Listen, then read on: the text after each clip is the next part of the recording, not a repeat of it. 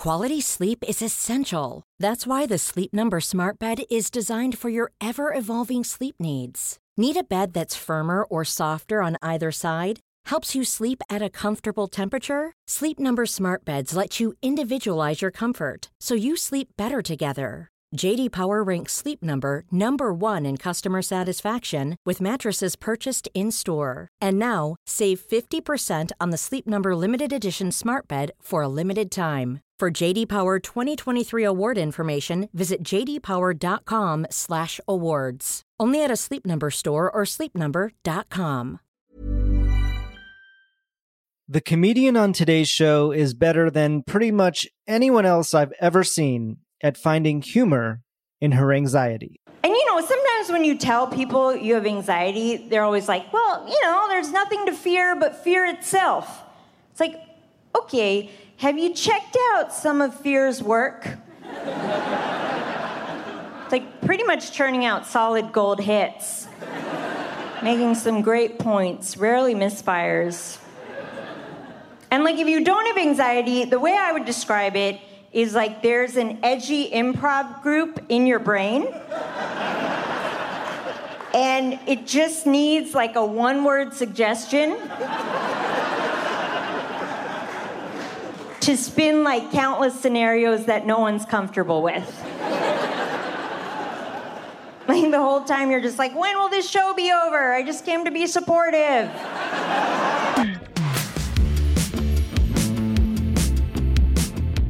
This is The Last Laugh. I'm Matt Wilstein from The Daily Beast, and that was Aparna Nancherla sharing just a small glimpse of what it's like to live inside her head.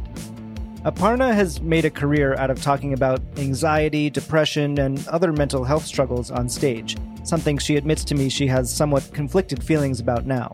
It's a theme that has also popped up throughout her acting work on live-action shows like The Underappreciated Corporate and beloved animated hits like BoJack Horseman and Bob's Burgers.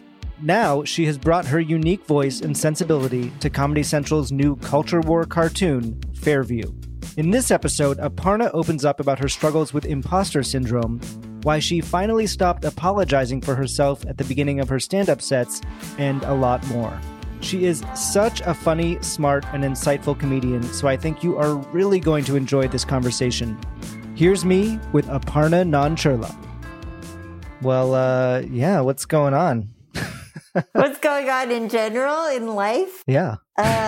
What is going on? I think like most people, I feel like my conception of time has really melted, so I'm like, what has been happening in this last blob of existence? I have been doing a lot more voiceover work, and I've been working on a book, so I think both of those are kind of weirdly like showbiz activities that you can do in a sort of cave. They're pandemic friendly. Is that good for you? Do you prefer cave work versus out in the world? Well, I think it's a tricky balance because I think there's definitely a strong introvert in me who's like, yes, less people, more cave, more solitude. But then it's a slippery slope before I'm like, I'm alone in the world and I need human contact. Yeah, I did see you had some human contact not long ago. I saw on, I believe it was on Instagram, that you had a little totally biased reunion in Jackson Heights, Queens, with two of former guests on this podcast, so I'm big fans of W. Kamau Bell and Hari Kondabolu. That's right. You guys all got together? Yeah, I mean, it was under the guise of work, as you got to monetize every opportunity. So Kamau, for his CNN show, is doing, a topic. I don't know if I'm allowed to say what it is before it comes out, but we did an interview, the three of us together for it, and we realized, well, I see Hari more regularly. We live in the same neighborhood, but Kamau, I think we realized we hadn't seen each other in maybe 10 years, close to 10 years. Yeah, it really was a reunion. It was like the Fresh Prince of Bel-Air reunion of our own. Yeah, I hadn't really realized that his show, Totally Biased, was kind of like your first real TV gig, right? For writing and performing. Both writing and on-air stuff. Yeah, it was sort of the my leap into employment in entertainment. Yeah. How long had you been doing comedy at that point when you got that opportunity?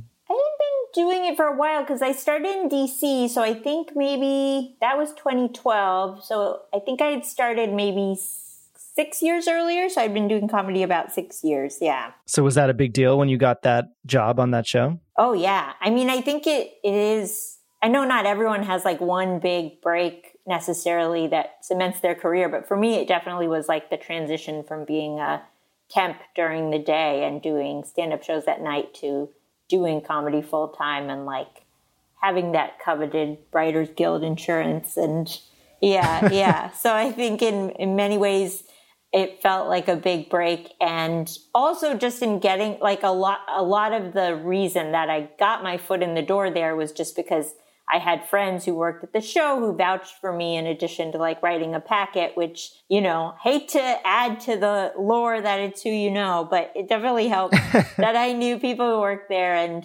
getting to have a first job where I like worked with friends. I definitely felt very lucky. Yeah. I mean, that was a really special show that I think probably didn't get all the attention and, love that it deserved. And it was kind of ahead of its time in a way, because now there are like a million late night shows, and late night is so much more diverse than it used to be. But that was kind of a pioneering show in that sense, right? Yeah. Like I think it put things that came on the scene after it, like it gave them a little bit more room to be themselves without having to explain what they were trying to do. But I think I agree, like at its time, maybe not everyone quite knew what to make of it or what it was. And it is nice to be categorized as like ahead of your time, but then at the time that you do it, it feels a little dicier because you're like, why doesn't anyone understand what we're doing? Yeah.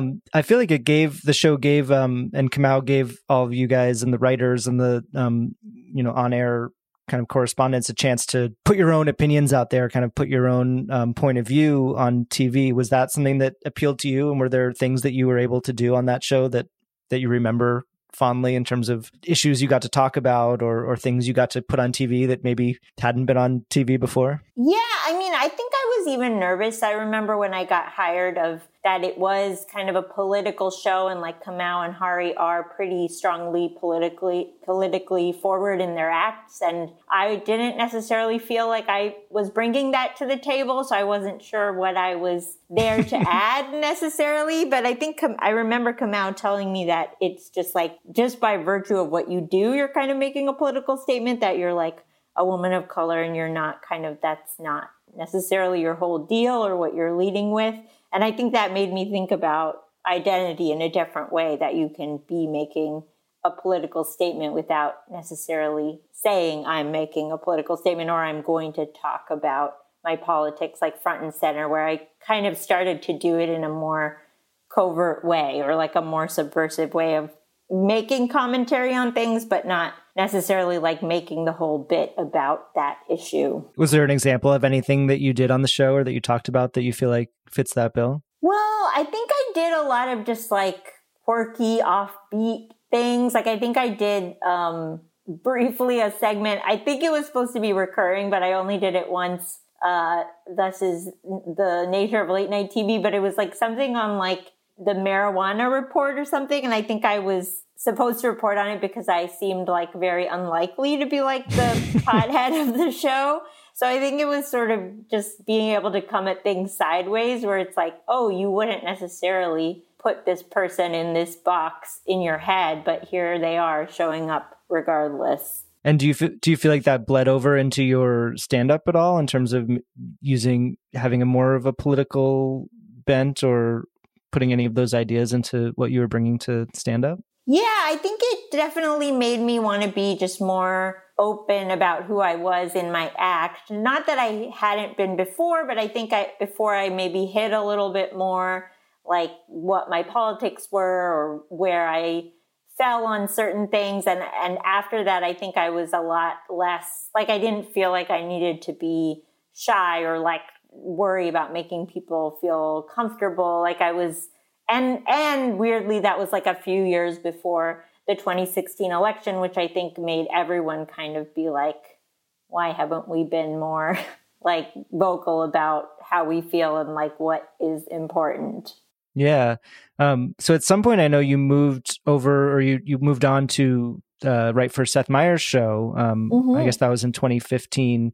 That was after Totally Biased had ended. Yes, and I think that was a similar thing where I got hired, and I was also a little bit like, I'm not sure like what I'm bringing to the mix, because I think he did have a pretty diverse writing staff, and with his show it was a little bit more divided in terms of like you either primarily worked on monologue or you were a sketch writer, and I started on monologue, whereas at Kamau it was a little bit more mixed, like everyone did a little bit of everything. So I think it was like a little more daunting trying to fit into this more stratified system. But I will say, I think Seth was similar to Kamau in that he really wanted his writers to also have the opportunity to be on the show and kind of bring to light things that they wanted to talk about. I wasn't there as long just because I think I had already started to get the feeling that maybe late night wasn't necessarily like what I was most passionate about. I think there is a certain personality that does really well in that environment where it is like just there's a kind of grind to absorbing the news and then turning it into comedy in a pretty timely. Yeah, it seems like a really hard job in a lot of ways, especially writing, monologue jokes day after day. It's just like every day it starts over again and you have to. Yeah. And I think for some people that is like, they find a real satisfaction in that like reset. But I think I think my mind doesn't necessarily work that way. Like I have that spoiled thing that stand-ups have sometimes where I'm like, I write like as I feel inspired to, not like I'm not a slave to the clock. Yeah. Was it also odd, writing for someone else? Because I mean, I guess maybe you did a little bit of that on Totally Biased, but then, writing for someone like Seth Meyers, who maybe has a different point of view than you in some ways, or, it's just a different person. Yeah. And I think that is one thing I took away from both shows where I realized like, ultimately, like, and this is probably true of a lot of people, but I do have kind of such a specific way of looking at things that whenever I try to write for other people, it still comes out like as a version of myself, like trying to be that person. And it's harder for me to just completely like become that person's voice. So a lot of learning to write for other people became trying to find the halfway point between my sensibility and like something they would actually say. But I think a lot of times they'd be like, I know when it's an Aparna joke. It just still sounds like Aparna. By the time you left that show late night, I mean, were you then, I imagine you were able to support yourself, as a comedian, and, maybe didn't need that comedy day job in the same way, or did you? Yeah, I mean, I think there was a period in between Totally Biased and Seth Meyers where I wasn't really sure where my next gig was coming from. I had gotten some short-term things, but I didn't have like another longer-term opportunity on the radar. And that was, I think that was like a pretty hard period at the time because you have the idea in the back of your mind that like you get your first job and you're kind of just set. And I think there isn't a lot of talk in the industry about the fact that there are periods of struggle even after in the eyes of most people you've quote unquote made it or like you're good. Like you don't always necessarily know where your next work is coming from or like it might not line up neatly with like this job ends and then this one starts. Like some people do seem to be very good at just like having something going at all times. But I remember there was a period when Totally Biased ended before Seth Meyers started where I really was like, I think I was on unemployment and I was like, should I start temping again? Like, I think I have to. Like, it felt like a little bit of a failure, but then at the same time, I was like, what else? Like, I have to do something.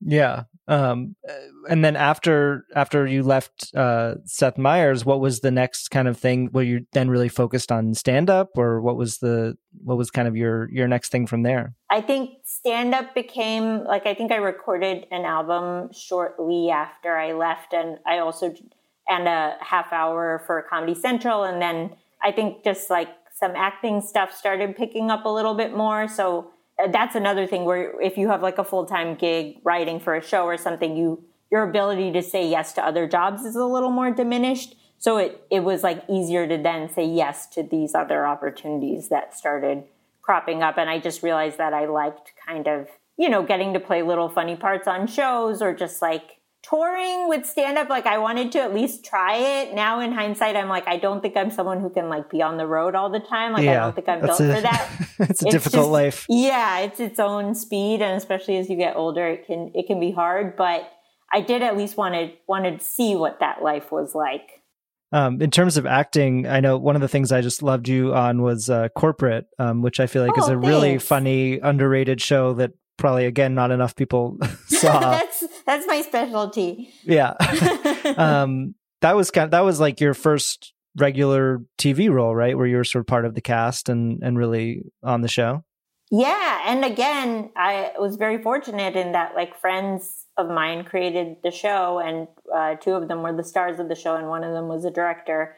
And they, had me come in and read for this part. And I think a lot of the reason why I got it was because we had like a pre-existing friendship, and we could like build on that in terms of like making the role like something specific to me. But that show did feel really special in that it was like getting to work on something with friends who I like respected, and I just thought the show was really brilliant. And I agree with you, though it may sound more biased coming from me, that it was like very underrated and underappreciated. But yeah, I really felt it felt surreal to be part of something that I like just thought was so good, because I don't think you can say that about all the jobs you get. Who blew the whistle on me, Grace? Who's the rat? Tell me. Tell me! Tell me. Telling you would violate my oath as an administrator of human resources, and I would never do that. For less than $20. There. Now, who was it? It was me. Grace, why? Because you're creating a ton of work for me. You blew the whistle on 23 people yesterday. Well, I'm sorry for exposing the truth like Edward Snowden. Please, you are nothing like Edward Snowden. You lack his bravery, his integrity, his raw sexuality. God, he's so hot. God, he's so hot. I just want to lick his glass. I want to hack into his mainframe. I just want to spoon him in the cold Russian knife. Anyway, this company does reprehensible things every day. If you actually care, find a real problem to blow the whistle on. Okay, but what if I don't actually care? So you mentioned your Comedy Central half hour, and then I think probably an even bigger, step up was the stand-ups on Netflix in 2018, which I've talked to now a bunch of people who have had these half hour specials, including Naomi Ekperigin was just on at the beginning of the year. And she was singing your praises on the show, and working with you on Search Party. I was going to say, I was ready to sing her praises because I got to go to her taping, and I already think she's just phenomenal. But yeah, it was really cool to get to see other people see how great she is. But that series, the stand-ups, it seems like has just been really successful, for Netflix, but for the comedians who are on it, in terms of reaching this new bigger audience. Than I imagine that's probably the biggest audience you've ever had is on that series. Oh, yeah. I think exposure-wise, I think it probably is the equivalent of what late night used to be for a lot of comedians, where it's overnight your whole career would change. Just the level of exposure is unlike anything else. I don't know if Netflix is now better about giving, I know they're pretty cloistered about letting people know what the numbers are, but it does feel especially during the pandemic, it would just be everyone would be watching whatever just came out, which just feels surreal. It feels like when there were only 4 channels on or something. Yeah. I don't know. Did you feel like you knew going in that it was going to be this, reaching this huge audience and that it was a big deal before you did it? I think I was in denial a little bit because I think I was just too anxious to be able to be this is it. This is your shot. But I did realize I was I do think this is going to be a level of exposure that you haven't had before. But I think you also, I don't know if everyone's like this, but I'm I think the number one lesson I've learned from being in this industry is curb your expectations. Yeah, because you never know what's going to hit and what's not.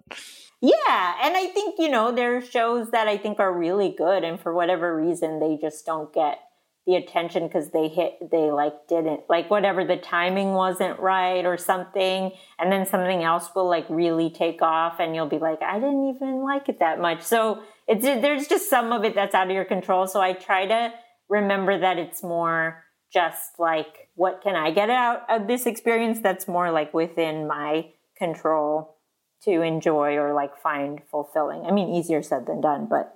Yeah. I love the bit in that special about anxiety, which is a topic that you talk about a lot on stage. And you talk about how this was in, I guess, 2018. It was kind of like halfway through Trump time. And how anxiety is finally on message and, saying, this is what we trained for. I am someone who has a lot of anxiety, and it is weird that anxiety is finally on message. Like, if you're an anxious person, it's kind of like, well, this is what we trained for. Like, this is our Olympics. It's like all those nights awake, like it's showtime, all the scenarios at once. And it was just so funny to watch it now because I feel like things have gotten so much worse since you did that bit.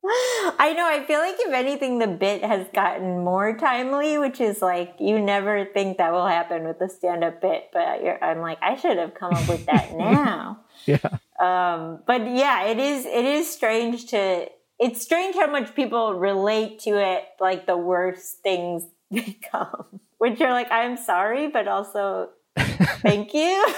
Yeah. I mean, I feel like you and, probably other comedians as well have normalized talking about anxiety in a way that we maybe, didn't for a while. Do you feel that in the, response from fans or from the way, interactions with people who maybe are getting something important out of what you're saying on stage? Yeah. I mean, honestly, when I started talking about it, I didn't even think I was doing anything that like, out of left field or groundbreaking, because I had watched comedians like Maria Bamford and Mark Maron and Patton Oswalt, and they had all been pretty forthright with their struggles with mental health. I think maybe just by virtue of being like a woman of color or something, it was maybe coming at it from a new direction. But I do agree that like since I have started talking about it, it's definitely feel like it's just kind of blown up as like our willingness to discuss it as a culture. And I mean, I will say to some, not that I would ever say having these conversations is not valid, but there is a strange way mental health has been almost like become trendy to talk about on social media. Is that weird for you? I mean, does that seem wrong like in some ways? I think I have a tough time sometimes with just the way it's been commodified, where I'm like, are we getting value about like this, or is this like an opportunity to sell another mug? It's like, I'm nervous. Well, yeah, I feel like I really appreciate it, and I get a lot out of it and relate to it. Thinking about another bit of yours, I think you did this one on Colbert where you're talking about, sighing in public. I actually recently started a new medication. My old one stopped working. They unionized, so I'm happy for them, but I'm glad the new ones work, because I was turning into someone who was a bit much. Like, I was sighing a lot in public. I realized sighing is sort of the emotional equivalent of a sneeze. Like, it changes the tone of the environment you're in. It feels like it should be addressed in some way afterwards. Like, I sighed heavily recently in a crowded waiting room, and everyone just looked at me like, great, I remember death too. It just felt very rude. That one really got me.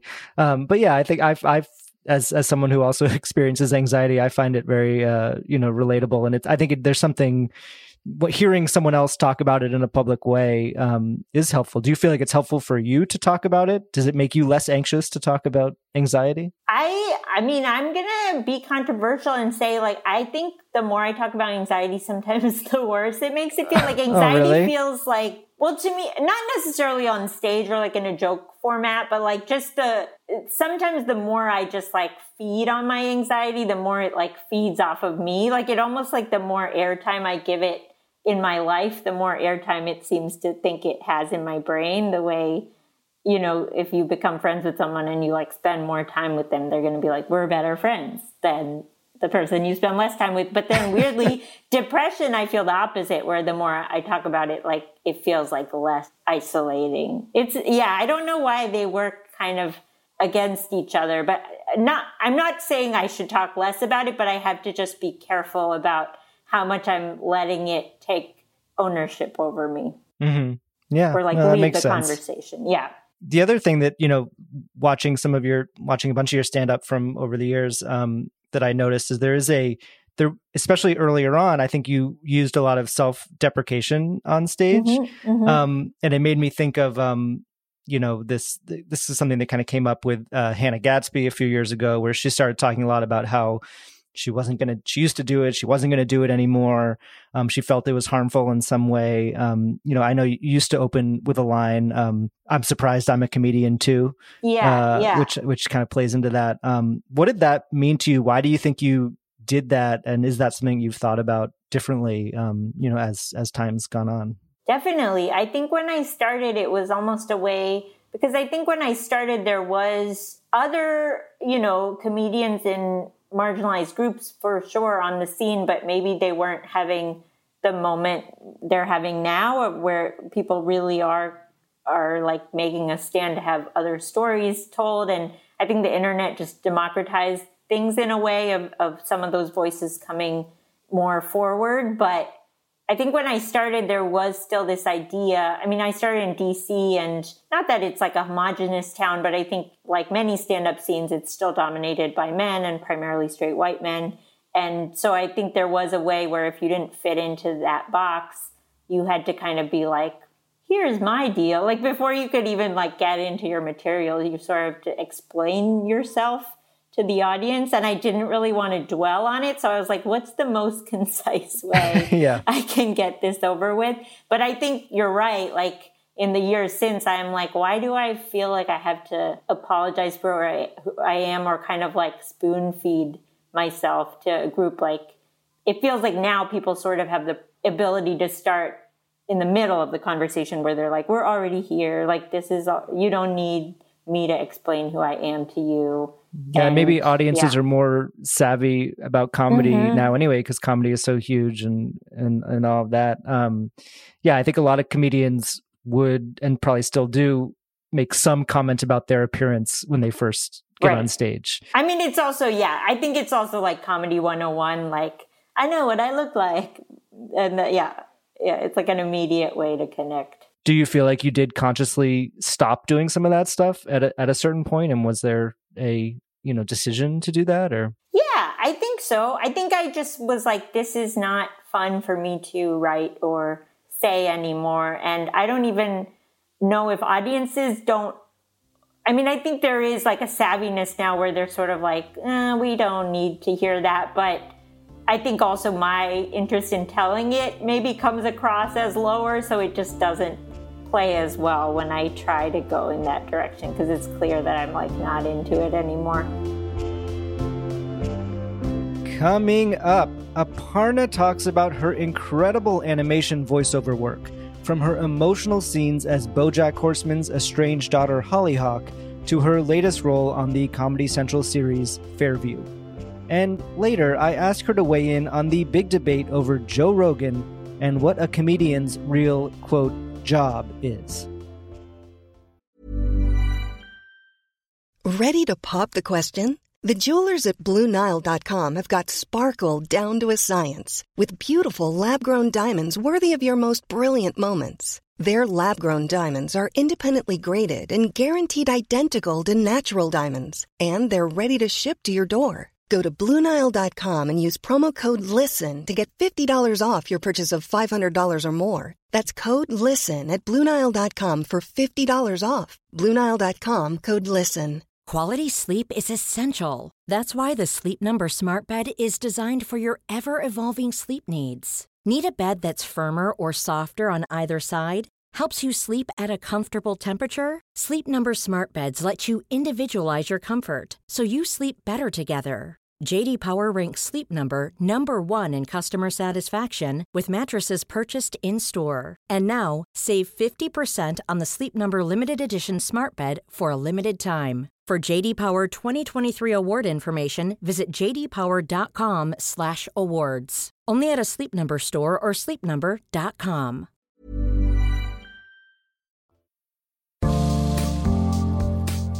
If you're enjoying this episode and want to hear more, please make sure you are following The Last Laugh wherever you get your podcasts.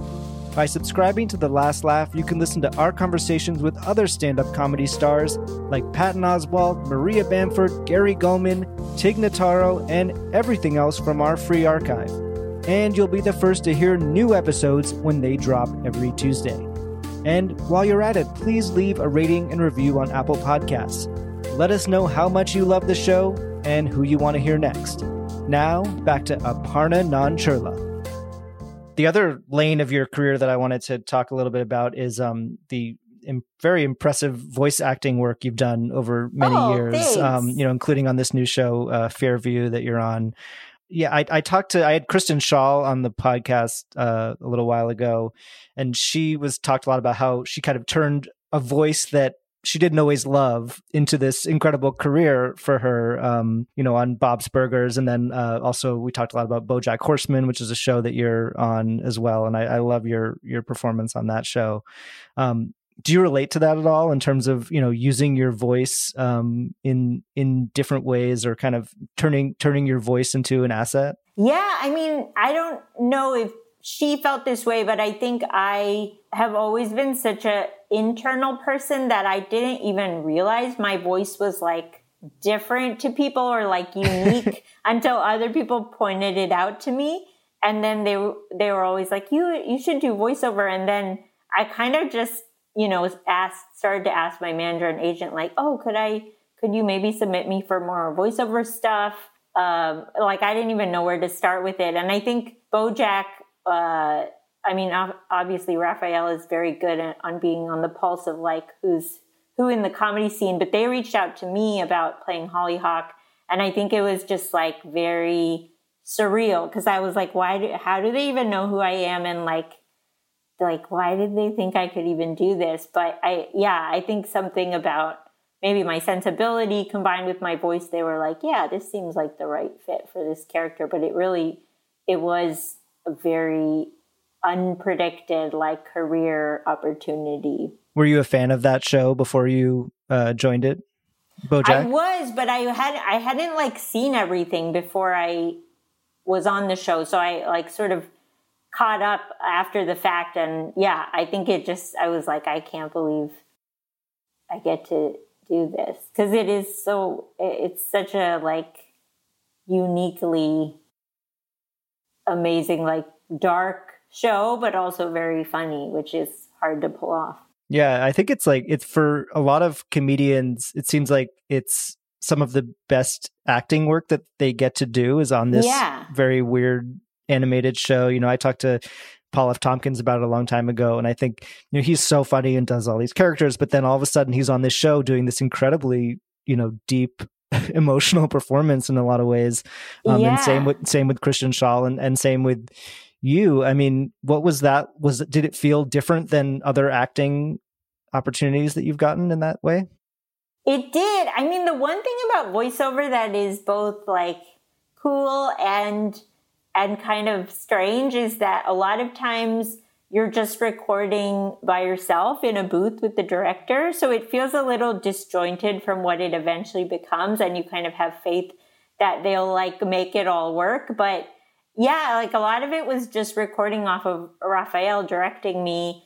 And it was fun because we would do the scenes together, but I didn't have an idea of how it would all come together in the end until later. I mean, we would do table reads, and that would be a chance to see it all or hear it all at once. But yeah, I do this other show, The Great North, for Fox, and we only recently, because of the pandemic, have started doing group records again, and still pretty remotely, everyone's in their own place. But it is just strange how a lot of voiceover isn't like that. But then when you do it, you're like, oh, feels so much easier to act this way when you can. I can imagine. I mean, yeah, a lot of your scenes were with Will Arnett on the show, but you're not actually going back and forth with him. I don't think I've ever done a single recording with him. That's very odd. I mean, is that just logistics that dictates that, or is it for some reason that's better to do it that way? Or I think scheduling, and then maybe sound quality might be easier. I think probably for BoJack it was scheduling. He probably had other commitments, but I mean, I think when they can get everyone together, that's the dream. But a lot of times it's just too many moving pieces. And with the turnaround for the animation, it's just like, we just need to knock this out. Yeah. Well, it's impressive that when you're watching it, you would never know. And that really feels like, these two characters are having a conversation. Yeah. I mean, it's funny because when you're recording it by yourself, they'll be like, let's try it this way. They basically want you to try it every possible way so then they can just have every option. Yeah. Is there a scene or moment from BoJack that stands out for you in terms of that character, or what one that you really enjoyed or thought was meaningful in some way? Yeah, I think there was a scene with BoJack and Hollyhock where she was kind of feeling really odd or off, going through a real teenage low. And then she was like, this feeling goes away, right? It gets better. You grow up and then you don't have to deal with this anymore. And he's like, yeah, sure. You related to that? Yeah. I was like, that sounds like very much everyone's life. Where do you go when you disappear all day? Just drive around. Sometimes I go to a bar. Sometimes I pull over by the side of the road and just sit there for hours. Why?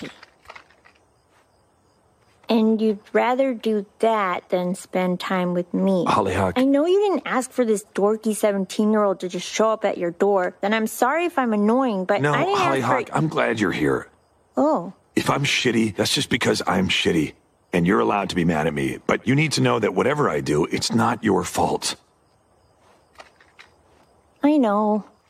I mean, I know, but I don't always know, Sometimes I have this tiny voice in the back of my head that goes hey, everyone hates you, and they're not wrong to feel that way. I know what you mean. That voice, the one that tells you you're worthless and stupid and ugly. Yeah? It goes away, right? It's just a dumb teenage girl thing, but then it goes away. Yeah. Yeah, and now you're on this show Fairview, which I think the sensibility feels pretty different from BoJack in a lot of ways, and from other stuff that you've done. I mean, what was it that appealed to you about this show, which is really kind of taking the culture war stuff, head on and in a very intense way? Yeah, I mean, I think it's much more in a South Park direction in terms of genre, and I think for me now with voiceover, it is just fun to get to do something different than what I've done before. So it's really just the ability to get to flex a new muscle or try a different type of show feels really fun. And yeah, I think tonally every show kind of has its own feel and rhythm. And with this show, they're always we do big group records over Zoom, and the creators are always bigger, louder, faster. Yeah. It's always needs to be more. Whereas with BoJack, it was kind of it quieter. Can be smaller. Yeah. Or it can be more subtle. So it's kind of fun to just get to work on that range. Yeah, I've only seen the first episode, but I imagine that they all kind of are going to have this political bent in the show. I think they're trying to kind of be hyper topical in that way that South Park is, of taking a issue that's been making the rounds on social media, and then a week later you kind of see this send up of it. Hold on! As Fairview's finance director, it is my solemn duty to defend against cancel culture. I decree we keep playing the song. The song didn't imprison Instagram models on a submarine, and I think the worldly public works director who's never left this town will concur. I'm sorry, but when someone's canceled, everything they've ever done is gone. Oh no, who are we talking about? They scrubbed his name from my brain. My sweet Chelsea, town manager, please tell me you're not surrendering to the woke mob. They've torn down Titans, J.K. Rowling, Morgan Wallen, Chris Pratt. You never hear from them unless they're promoting their projects and out there a lot. I mean, there's been this conversation, as we're talking now, that's been going on about comedy, that I just wanted to ask you about, and it has to do with Joe Rogan, but the debate over what a comedian's job is. I don't know if you saw this. There was this Whitney Cummings tweet that got a lot of attention where I'll just read it for anyone who doesn't know. Comedians did not sign up to be your hero. It's our job to be irreverent and dangerous, to question authority and take you through a spooky mental haunted house so you can arrive at your own conclusions. Stay focused on the people we pay taxes to be moral leaders. And that was kind of her response to the uproar over Joe Rogan. And, I'm not asking you to like defend or condemn Joe Rogan, but just in terms of comedy, and because she was kind of broadening it out to what a comedian's job is. And then there were a lot of jokes on Twitter about what a comedian's job is. How do you think about that? Just in terms of, is there this responsibility to be dangerous as a comedian and all of that?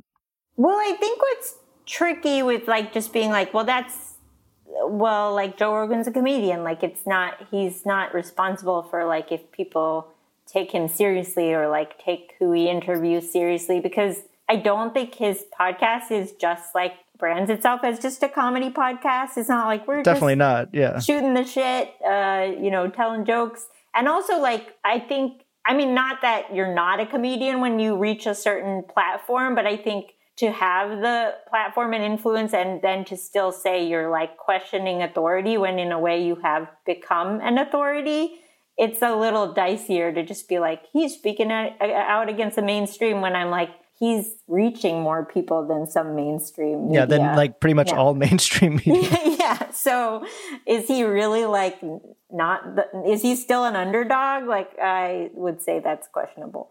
Yeah, definitely. You mentioned that you're working on a book. What's the book about, and what's going on with that? Yeah, it's a book of personal essays, a very popular format for comedians. But the overarching theme is imposter syndrome, which has shown up in pretty much every area of my life of like kind of feeling kind of goes back to the unqualified. Self-deprecation conversation. Yeah. I'm like, let's finally unpack that. What are you learning about yourself through the process? Well, writing a book is hard. I don't know if you've heard. Yeah, I hear that.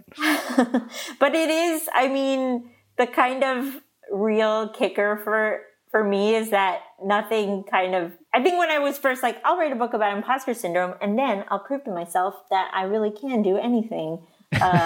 Instead, it's like, oh, you want to write about imposter syndrome? That is the one way to make your imposter syndrome really, really loud. Oh. Yeah, well, it should be. I'm excited to read it, though. It sounds good. Yeah, if nothing else, it will be like a philosophical thought experiment. So we end the episode with the segment "The First Laugh." So I'm going to ask you about some firsts in your career as they pertain to comedy. So going all the way back, do you remember the first piece of comedy that really made you laugh as a kid? Something that really you really connected with from an early age? I think if I'm going way back, I would say I really was into like the Sesame Street Muppets. I just thought they were all very funny, really killing it. Yeah. Do you remember the first time that you knew you were funny? I would say it was later in life. Like, I definitely liked being silly and like joking around when I was a kid, but I didn't necessarily know I was funny just because I was really shy. Maybe like the first time someone else told me that was in maybe middle school or high school. I think someone was like, oh, you always say kind of like funny little things under your breath. And like, if you don't hear them, like you won't realize it. But I've noticed they're all very funny. So I was like, oh, interesting. That's a good compliment. Yeah, I know. I was like, oh man, I didn't even realize I was saying. How did you start doing stand-up? And can you talk about your very first time performing on stage? Yeah, I performed at like a Best Western that was right off the freeway in Northern Virginia. That's the best place for comedy, Best Westerns, sure. I think. Yeah. Yeah, you got to have at least 30% truckers in the audience, I think. But yeah, another friend of mine from high school, we were both home from college. It was like our first summer back, and he had given me like some Mitch Hedberg CDs. He was like already pretty interested in comedy. And he was like, I think I'm going to try this like open mic. Like, do you think you would want to try it? And we both kind of made a pact that we would each go up at least once that summer. And I think I waited till like the last possible week before I had to go back to school. But I think it was exactly, the open mic was on my 20th birthday. And I did a set. And it went better than I expected. I really like did not know what to expect. And then as you do, when you like have a good experience with something you try for the first time, I then did not do it again for 4 years. And then I think it was like really stretching out that high from that first set. But yeah, then I graduated from college and I was like, okay, if you really want to, I mean, maybe I did like a student coffee house or something in college once or twice, but really I didn't start pursuing it till after I graduated. Do you remember early on the first joke that really worked that you could use and go back to, and that you feel like really connected with an audience? I remember, I think this was in my first set even, but maybe it got revised a bit over time. But I think it was like something about, have you ever walked into a public restroom and thought, there's a story there, like look into the stall. That's good. Yeah. I always love asking comedians about their late night stand-up debuts. You mentioned that late night used to be probably a bigger deal than it is for this generation. But I imagine it was still a pretty big deal when you did Conan for the first time in 2013, I believe.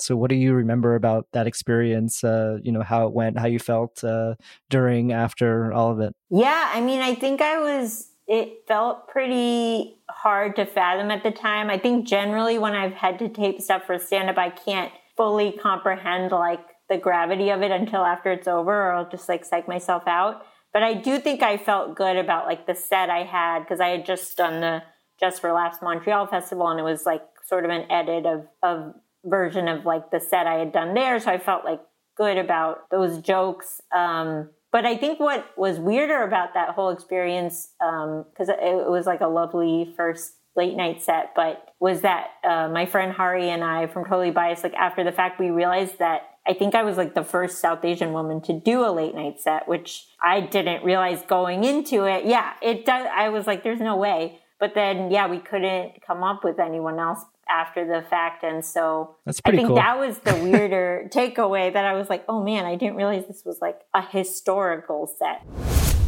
It's okay. I'm surprised I'm a comedian too.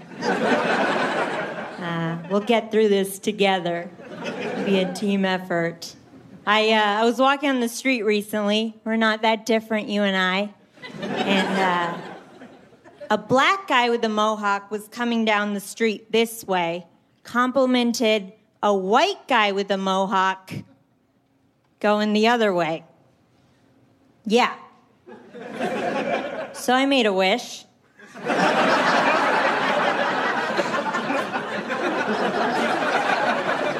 I was like, I know how miracles work. I've been around. It's probably one of the most influential moments in my life, right up there with when I realized any pizza can be a personal one if you cry while you eat it.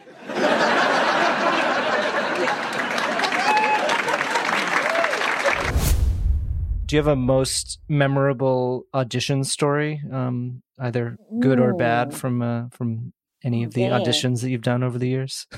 I mean, there are definitely some doozies. The one that I think still haunts me for whatever reason, and it wasn't even that they were particularly mean or cold, but it was like for a horror movie. And I just remember one of the scenes was like more dialogue, but then the second scene was just this character getting attacked by like zombie squirrels. So you just had to like pretend. Mime that, and then like end, screaming on the ground. And yeah, auditioning is already pretty undignified a lot of the times, but just to like be like, I'm going to give you my best version of being attacked by killer squirrels, and then we're both going to go about our afternoons. I was kind of like, what are we doing here? You didn't get that one?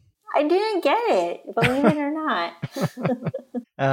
Do you have a story about the first time you met a comedy hero, someone who you really looked up to in the comedy world, and what it was like to meet them for the first time. Yeah, I think actually, speaking of Paul F. Tompkins, he was one of the first people I got to open for when I started comedy in DC, at this venue called the Draft House, where they would bring a lot of headliners through on the weekends. And yeah, I got to open for him, and he was just so kind and like encouraging. And I think it really stuck with me, because I do feel like of all the people I've met, like going forward, like Maria Bamford, Eugene Merman, where I got to open for them. Also, when I started, like they were all just like so kind and like laid back, that I think it also just affirmed to me that like, oh, comedians, like even when they get successful, like they're still just like pretty grounded and like accessible people, which I found like somehow just comforting, or like, yeah, it made comedy seem like a less scary place. Yeah.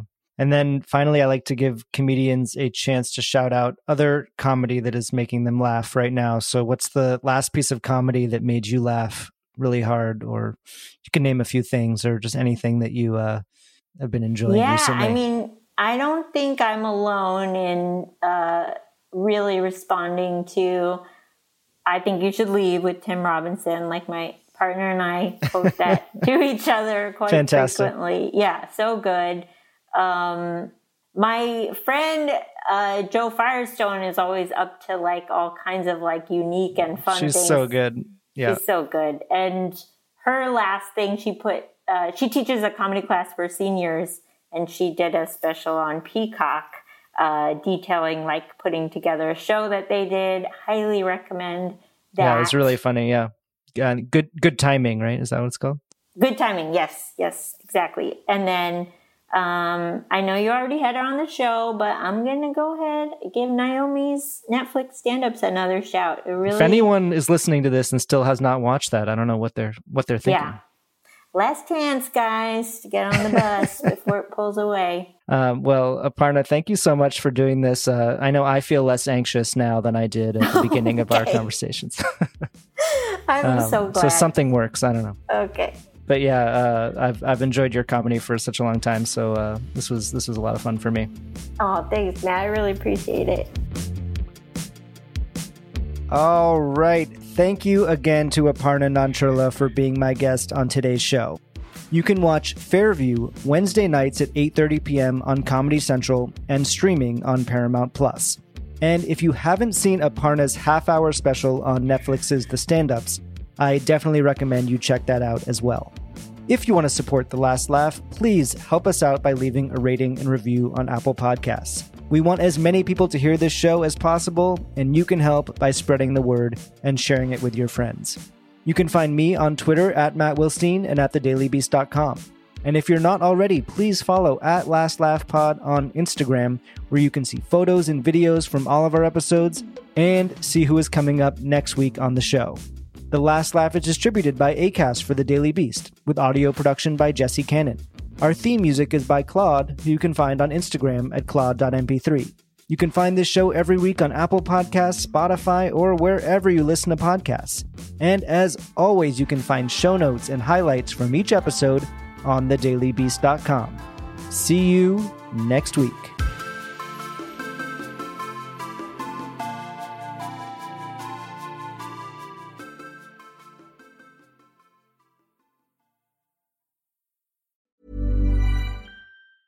Small details are big surfaces. Tight corners are odd shapes. Flat, rounded, textured, or tall. Whatever your next project, there's a spray paint pattern that's just right. Because Rust-Oleum's new Custom Spray 5-in-1 gives you control with 5 different spray patterns. So you can tackle nooks, crannies, edges, and curves without worrying about drips, runs, uneven coverage, or anything else. Custom Spray 5-in-1. Only from Rust-Oleum.